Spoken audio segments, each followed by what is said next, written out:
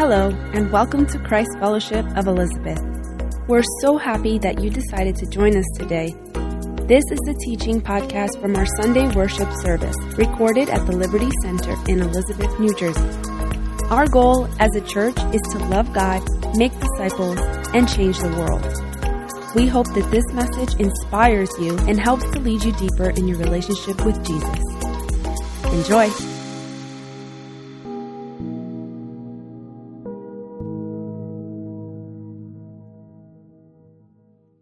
Good morning. Boy, it's so good to be here after not being able to meet for several weeks and then coming back again, seeing all your faces and just not the same at home. Amen? So I encourage you who are watching live stream, if you're able to get here next week, it's just a totally different experience. So much better, so much deeper. But today we're going to continue our series that we started last week. It's called The Promise of Restoration. And we're going to zero in on one aspect of that, overcoming our personal failures. We all fail sometimes, right? Raise your hand if you think you fail sometimes. Yeah, it's a universal thing. We fail sometimes. But you have to remember, and I think we sang about it, you are not defined by your failures. That doesn't define you. You have to learn to fail forward. When you make mistakes, you learn to apply those things that you've learned from those mistakes and those failures, and you move ahead. You fail forward. You know, our biggest failures, our biggest mistakes, our biggest sins are not beyond God's grace. He will forgive our failures, but oftentimes it's us. We don't forgive ourselves. But you're not what you have done. You're what God says you are. A champion. We just sang it. But you know, you have to admit some of the most devastating feelings that we get are from our failures. You know, you pour your heart and your soul into an endeavor, whatever it might be. Whether it's a marriage or business or finance or your job, you pour your heart and soul into it, and then you fail. And it feels like everything crumbles. Can I hear an amen? It can be catastrophic in our lives. But what a lot of us don't realize is our failures are really stepping stones that allow us to grow and to fail forward. We learn more about love and life and goals and how to accomplish those goals in our life by the failures that we have. If you've ever experienced that gut-wrenching feeling of failing, you know what I'm talking about, and maybe you're going through that right now.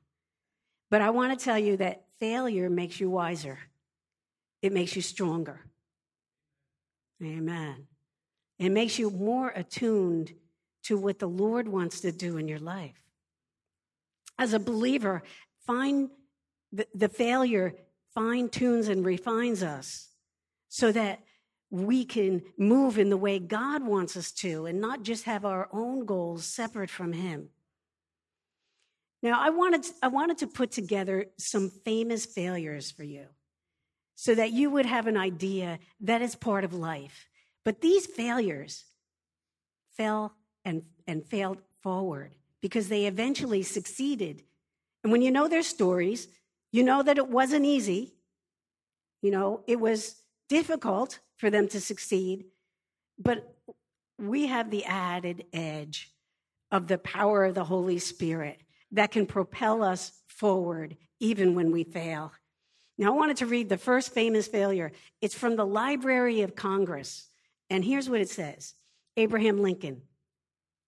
Abraham Lincoln was a young man. He ran for legislature in Illinois. He was badly swamped. He next entered business, and he failed. And he spent the next 17 years of his life paying up the debts of his worthless partner. He fell in love with a beautiful young woman. They became engaged. And then she died. He married a woman who nagged and scolded him the remainder of his life, chiefly because of his eagerness always to do something better rather than mimic those who came before him.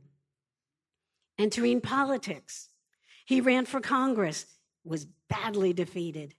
And then he tried to get an appointment for the United States Land Office, but he failed. He became a candidate for the United States Senate and was badly defeated. Wouldn't you have given up by then?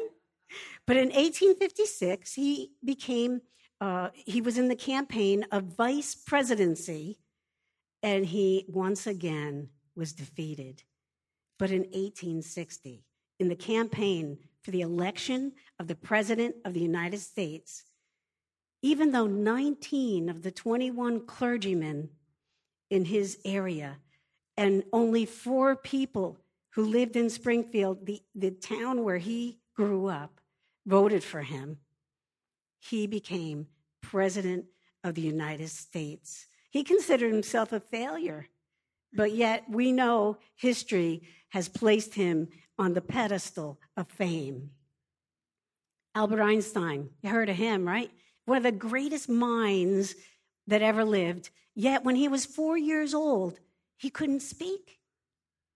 He failed the entrance exam at a college that he applied for when he was 16 years old, and his father gave up on him. His father thought he was a failure.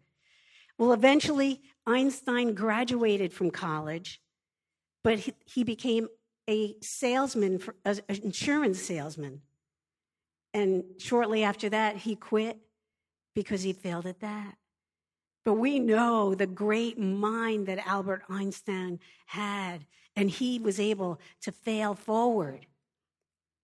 Bill Gates, mind-boggling when you think about how much wealth this man has. I think it's close to $80 billion that he is worth.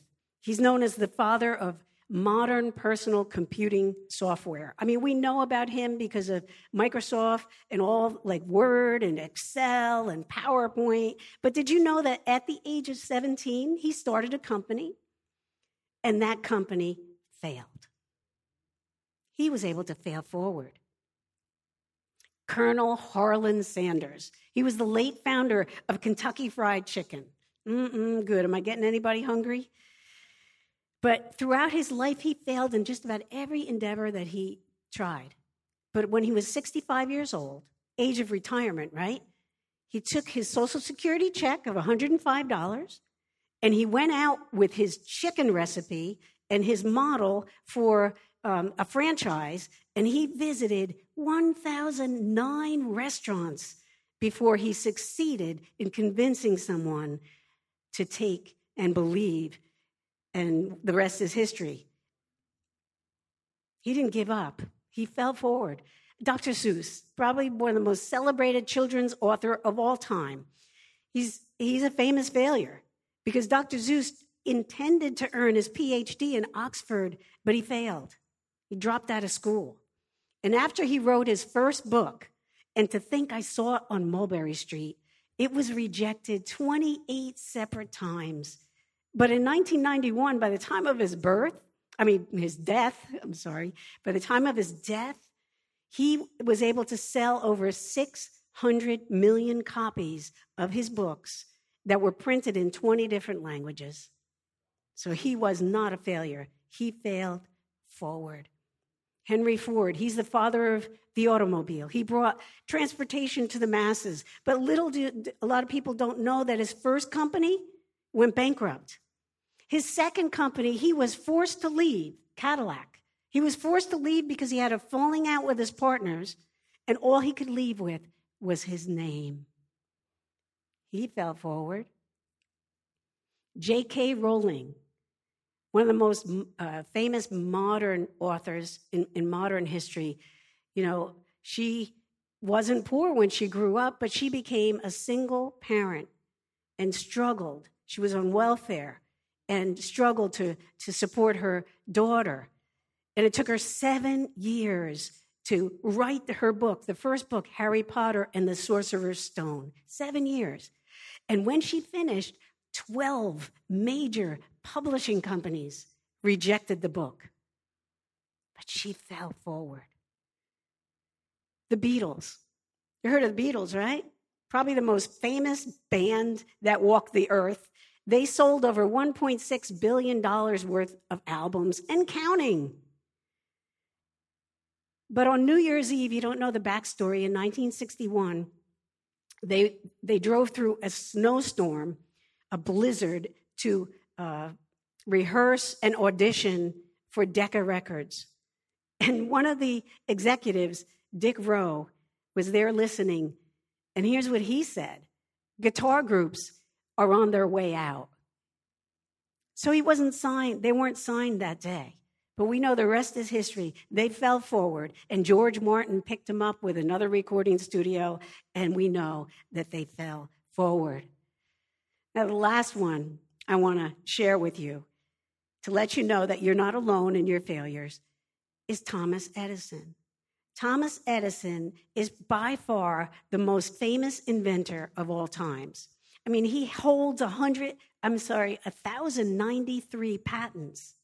Just him. But in attempting, his most difficult task was attempting to invent the commercially viable electric light bulb. I had to look at my notes for that because that was a mouthful.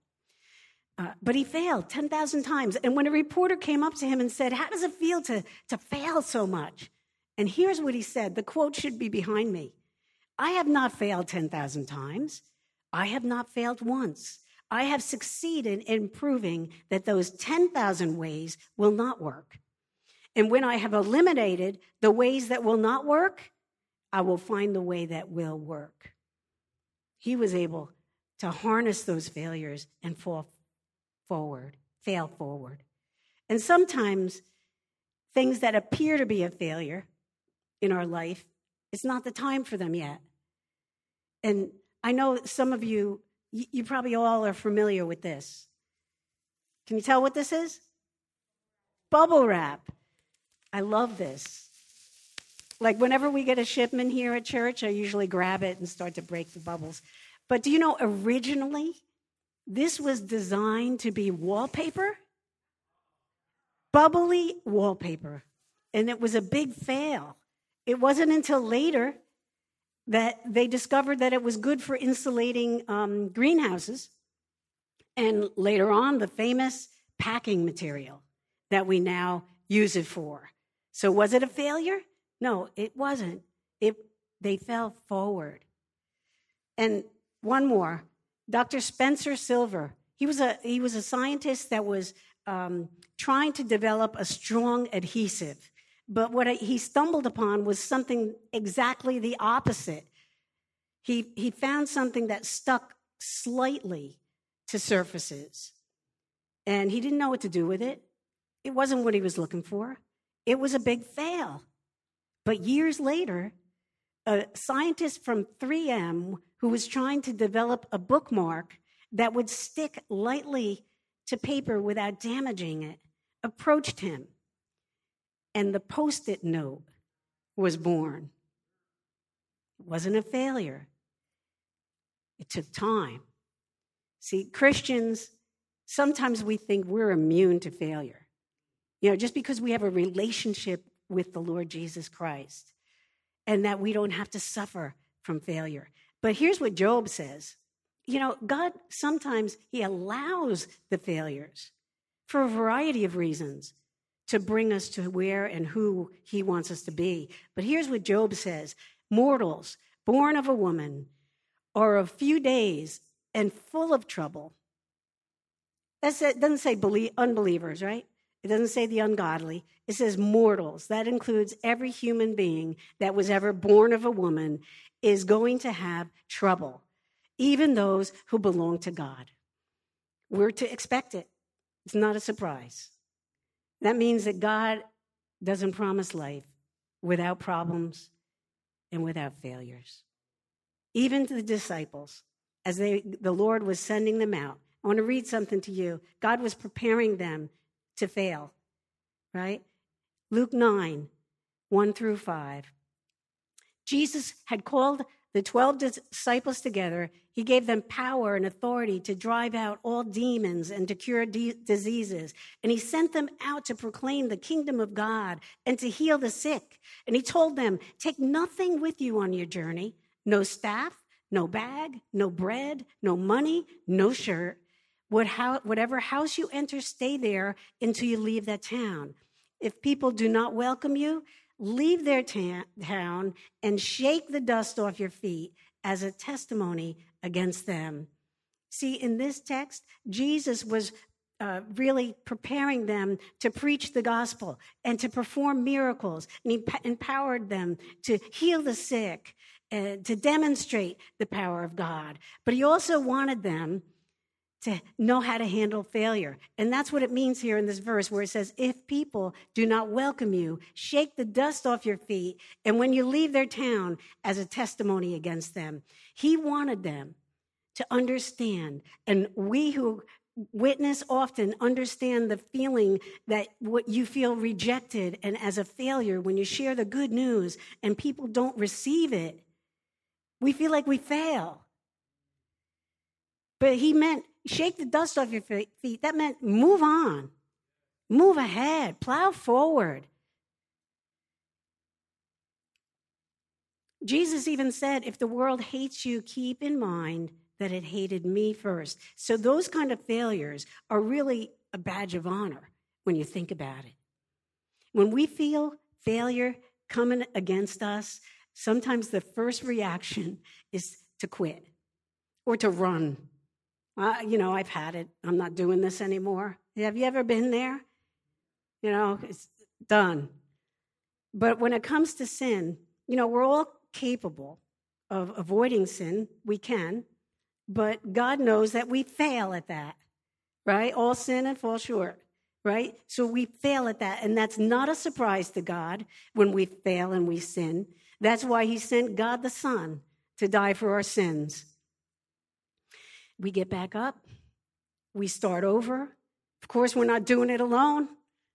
We're doing it with the Lord. We keep our eyes on the Savior.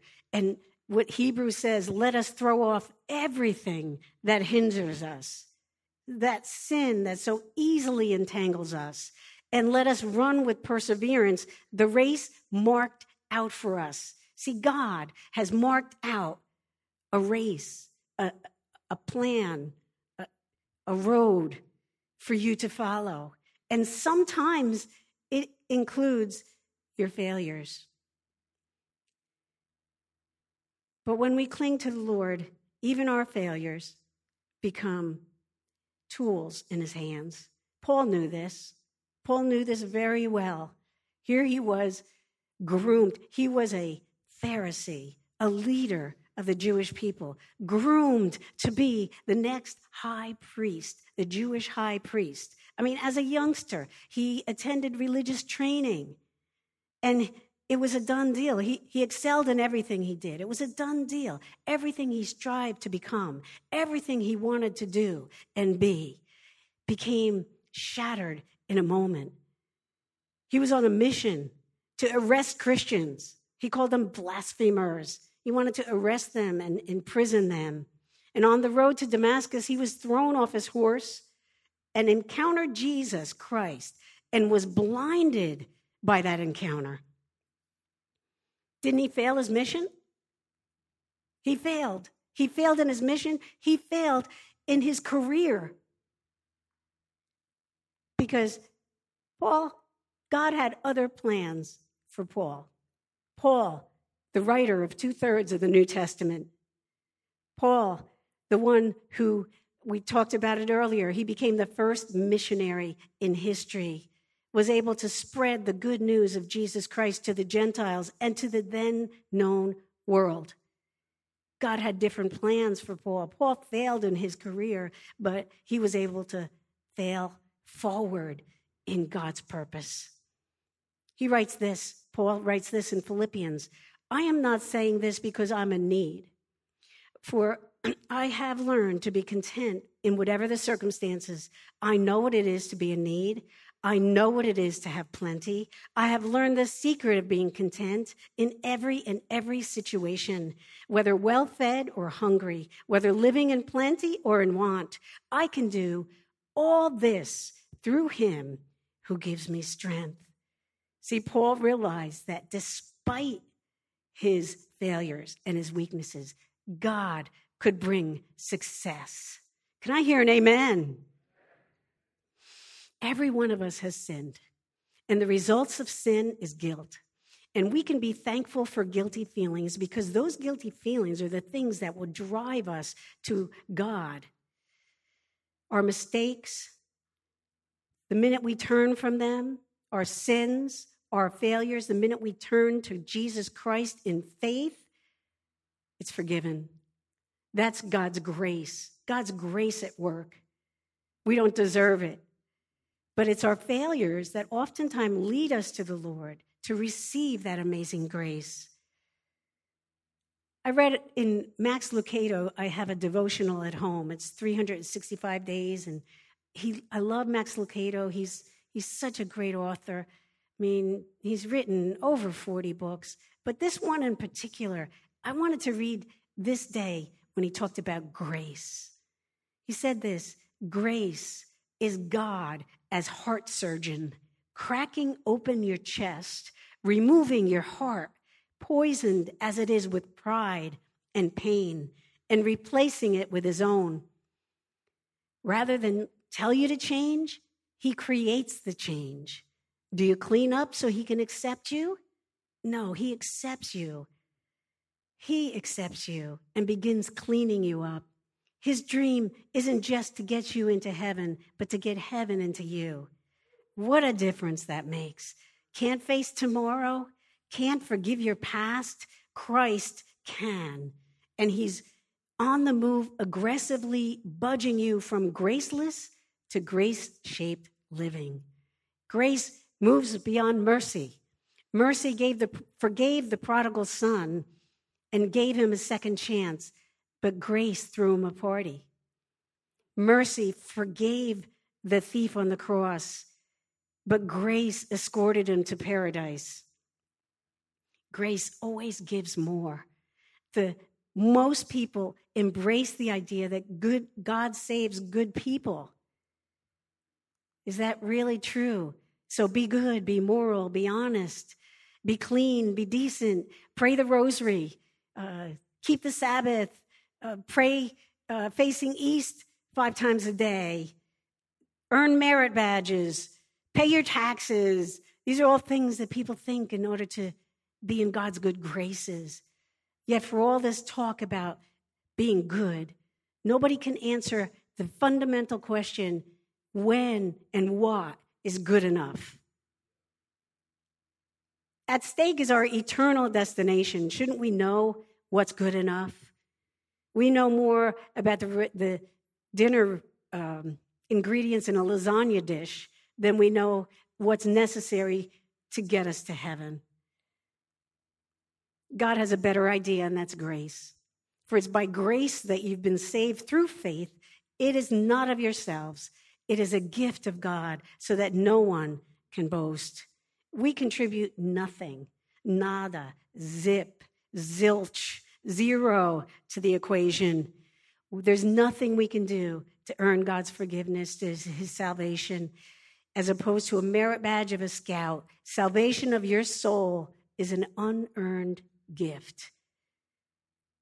So how do we overcome our personal failures? How do we overcome the guilt and discouragement we feel on this road of life? You'll never conquer failure until you stop condemning yourself. God's grace is sufficient for your mistakes, because all sin causes guilt in a sinner. And that guilt either drives us to God's forgiveness, or it'll harden our hearts because of the pain. Guilt can be a major factor in a lot of psychological problems. So what do? How do we overcome? How do we handle this failure, this feeling that we failed? Well, the first step in dealing with guilt and the feeling of failure is repentance. To repent means change one's attitude and behavior. The definition says repentance is a mental decision that produces an act of the will resulting in a change of action. And everyone who repents, who truly repents, won't go on deliberately sinning.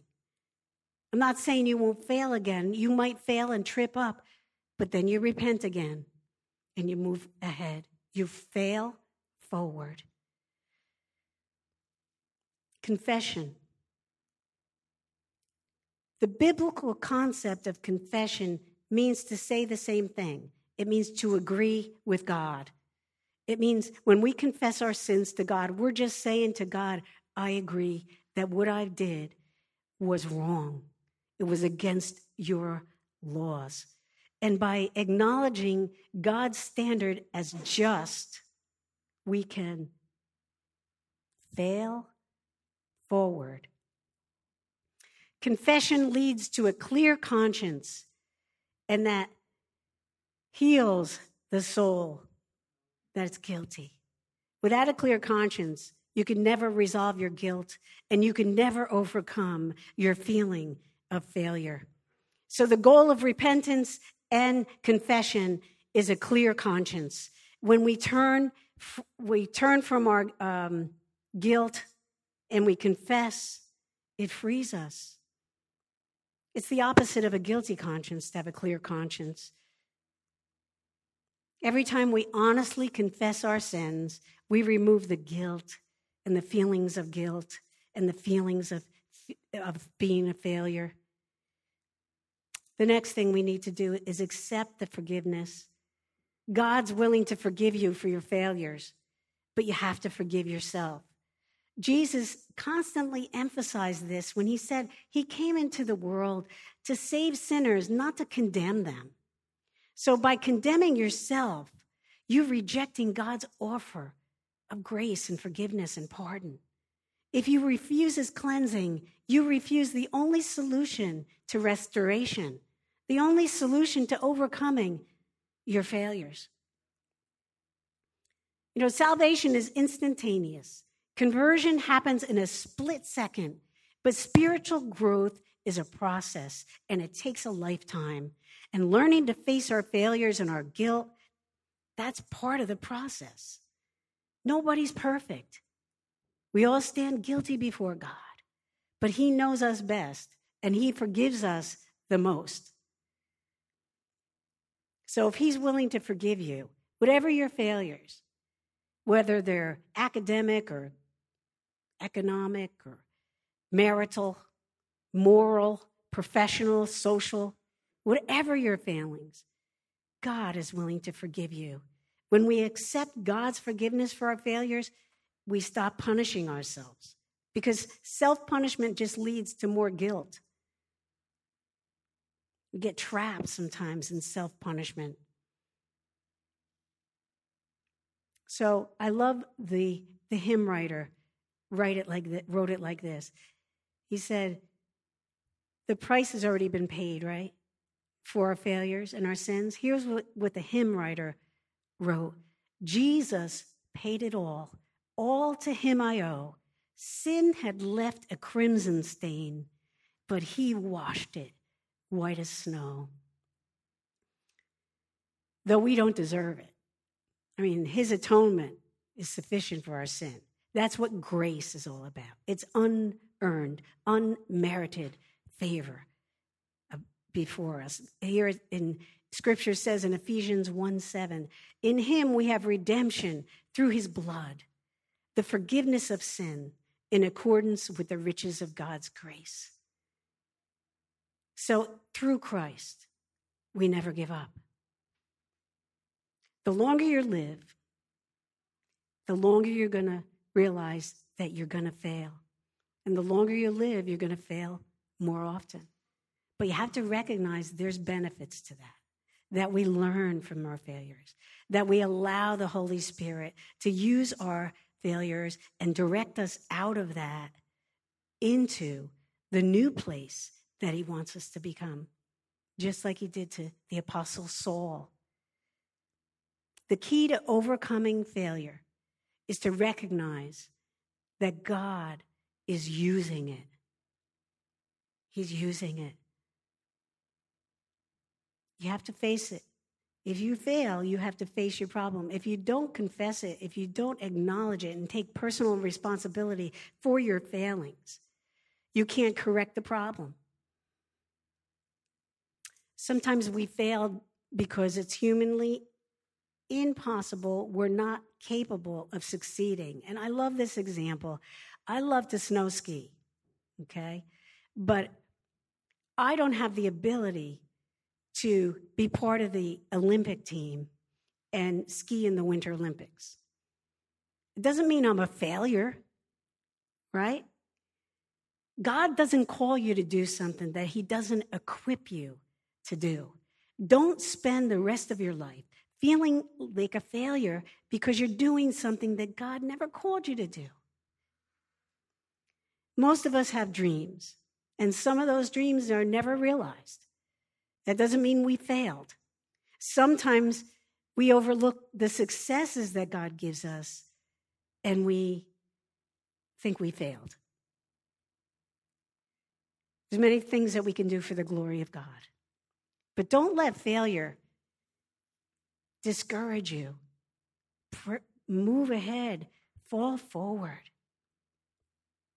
Accept the reality that all humans fail and know that there's limitations. God even said in Psalm 103, he knows how we're formed.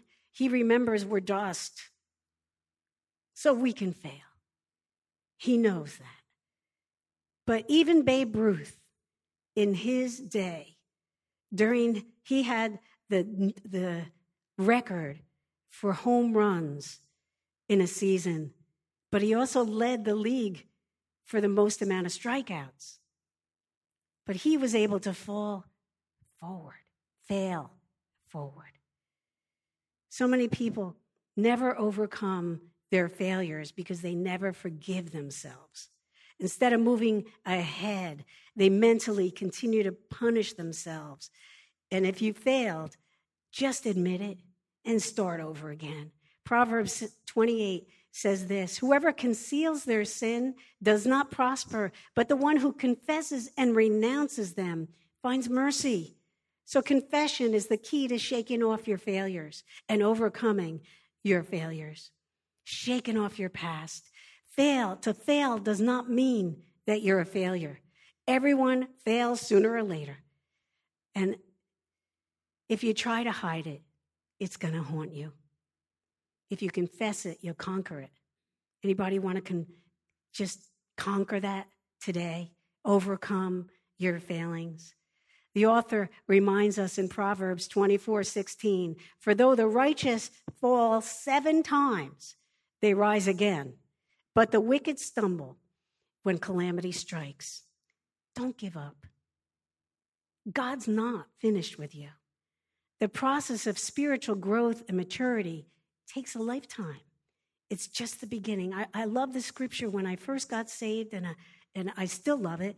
In Philippians 1:6, it says, being confident of this, that he who began a good work in you will carry it on to completion until the day of Christ. God will use your failures, even your shortcomings. Don't give up.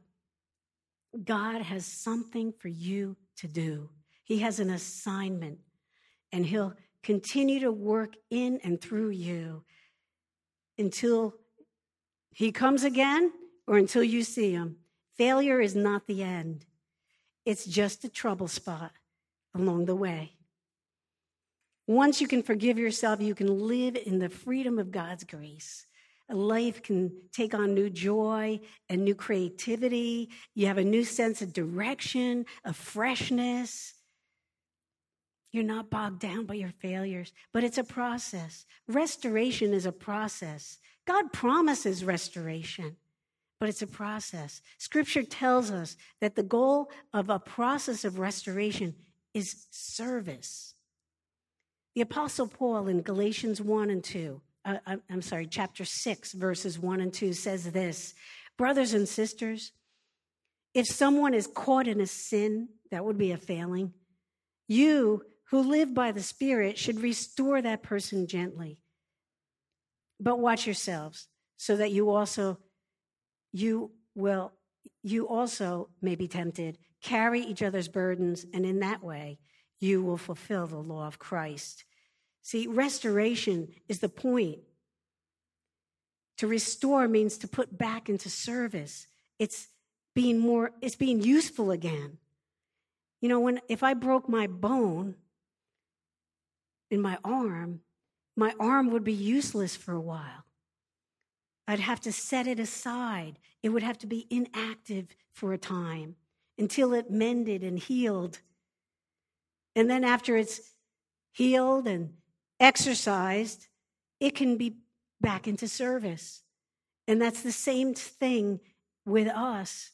When we fail sometimes, we have to heal. And sometimes that takes time. Sometimes it takes a period of inactivity to mend. Your failure might require some time to heal. Even Saul, I used him as an example. The Apostle Paul had a period of time after everything shattered for him.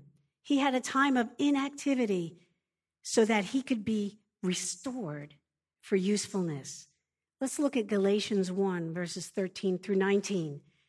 For you have heard of my previous way of life in Judaism, how I intensely persecuted the church of God, and I tried to destroy it. I was advancing in Judaism beyond many my own age among my people. I was extremely zealous for the traditions of my father. But when God, who set me apart from my mother's womb, called me by his grace, was pleased to reveal his Son in me so that I may preach among the Gentiles. My immediate response, I want you to get this, was not to consult any human being.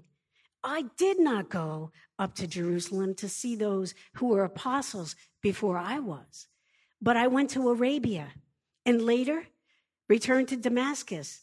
Here's the key here. Then, after 3 years, say that with me, after 3 years, I went up to Jerusalem to get acquainted with Cephas, Peter, and stayed with him 15 days. See, God changed his course. He thought he was a failure. Paul thought he was a failure, but God had to heal and mend and restore him to purpose.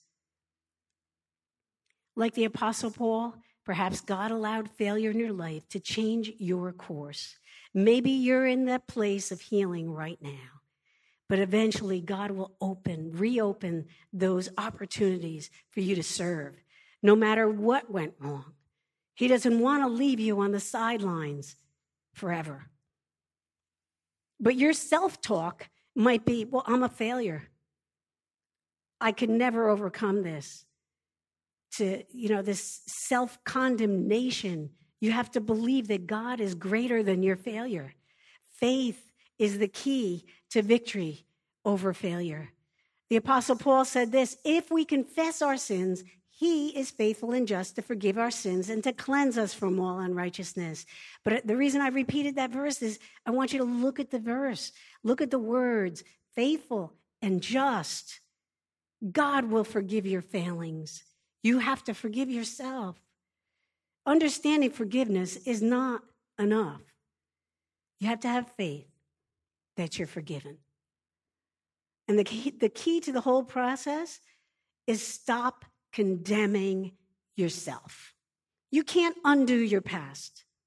You can't undo your failings, but you can change your future. Amen? Maybe other people won't forget your mistakes, but God forgets them and he forgives them. Remember, God sees everything from the beginning to the end. He's not bogged down in the mire of your whatever the immediate problems that you're in or failures. He can see you beyond them. Trust him. Trust him in those dark times, in those valleys. Trust him to forgive you, to restore you to service. Now, I started this service saying that your biggest failures and sins and mistakes are not bigger than God's grace. You're not what you have done. You're what God says you are. You're forgiven. You're empowered to do all things through Christ who loves you. You're not forgotten. You're his chosen generation. You are a royal priesthood. You are precious in his sight. You are separated for holy purposes. He has a plan and a purpose for you. You're his mouthpiece in this generation, speaking life to every situation that he places you in. You're the fragrance of Jesus, dispensing that fragrance wherever you go. That's who you are, empowered by his Spirit. Christ took the punishment that we all deserved for our sins, mistakes, and our failures. But he wants to set you free. He wants to set you free for his desired end so that you could fall forward into that place where he wants you. As far as the east is from the west, he's forgiven you. Will you forgive yourself for your failing? He's tossed it into the sea. He's forgotten them. Will you? He sees the beginning, the middle, and the end. He's involved in every process of your life. And he's calling some of you today. He's calling some of you to recommit, to confess, so that you can be restored. And I'm going to ask everybody if you would just bow your heads with me today. And if you feel if you feel compelled to get out of your seat and come forward, the front is opened, or just stand to your feet. You can do that as proclaiming, yes, Lord, I want a clean conscience. I want to be forgiven. You know, today he's calling some of you by faith. Maybe you never received the offer of eternal life. You've never accepted Jesus Christ. You've never become a new creation in him. He's calling many people, maybe you're home watching, to follow the steps of repentance and confession so that you can be restored and you can be refreshed and you can be brought back off the sidelines and back into the field. Will you come clean before him? Those of you who feel you want to make a renewed commitment to him, you want to confess and be restored, I want you to stand to your feet right now, wherever you are, if that's you. You're willing to fail forward into the future. You're trusting God with the end. Maybe things failed, things that you were planning to do or become, they didn't pan out. But God has a better plan. He has a bigger plan. He wants you to fail forward into the future. Who wants to trust him? Will you stand to your feet? No matter what comes your way, do you believe that God can use your failures, that God could teach you, that God could lead you, that God could guide you into greater purpose, into usefulness for the kingdom?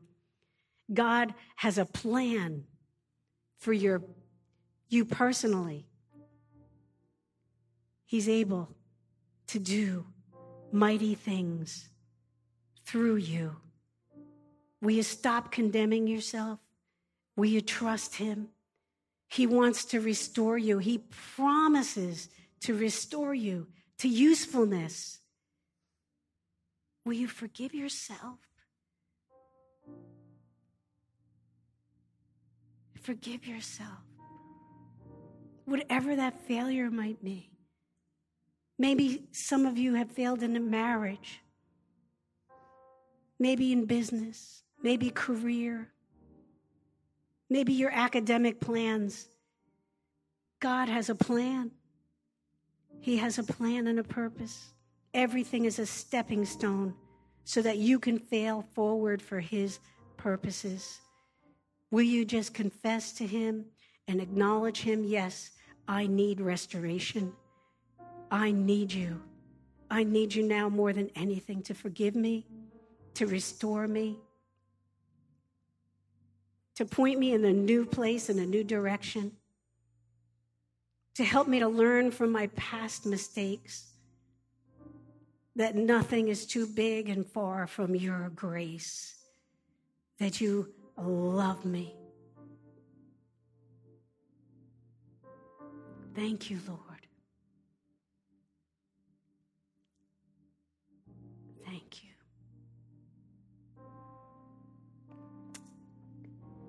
Thank you, Lord. Everyone, Lord, who's standing, you know their hearts. You know their past. You know what's going on even right now. And Lord, they are committed to you, to surrender it all, to confess so that they can be restored and come clean and be used for the rest of their lives. And in Jesus' name, we pray. Lord, we just thank you. We thank you for this day to be together. We thank you for your promise of restoration. And Lord God, we thank you for the renewed commitment to you. In Jesus' name we pray. Amen. God bless you all.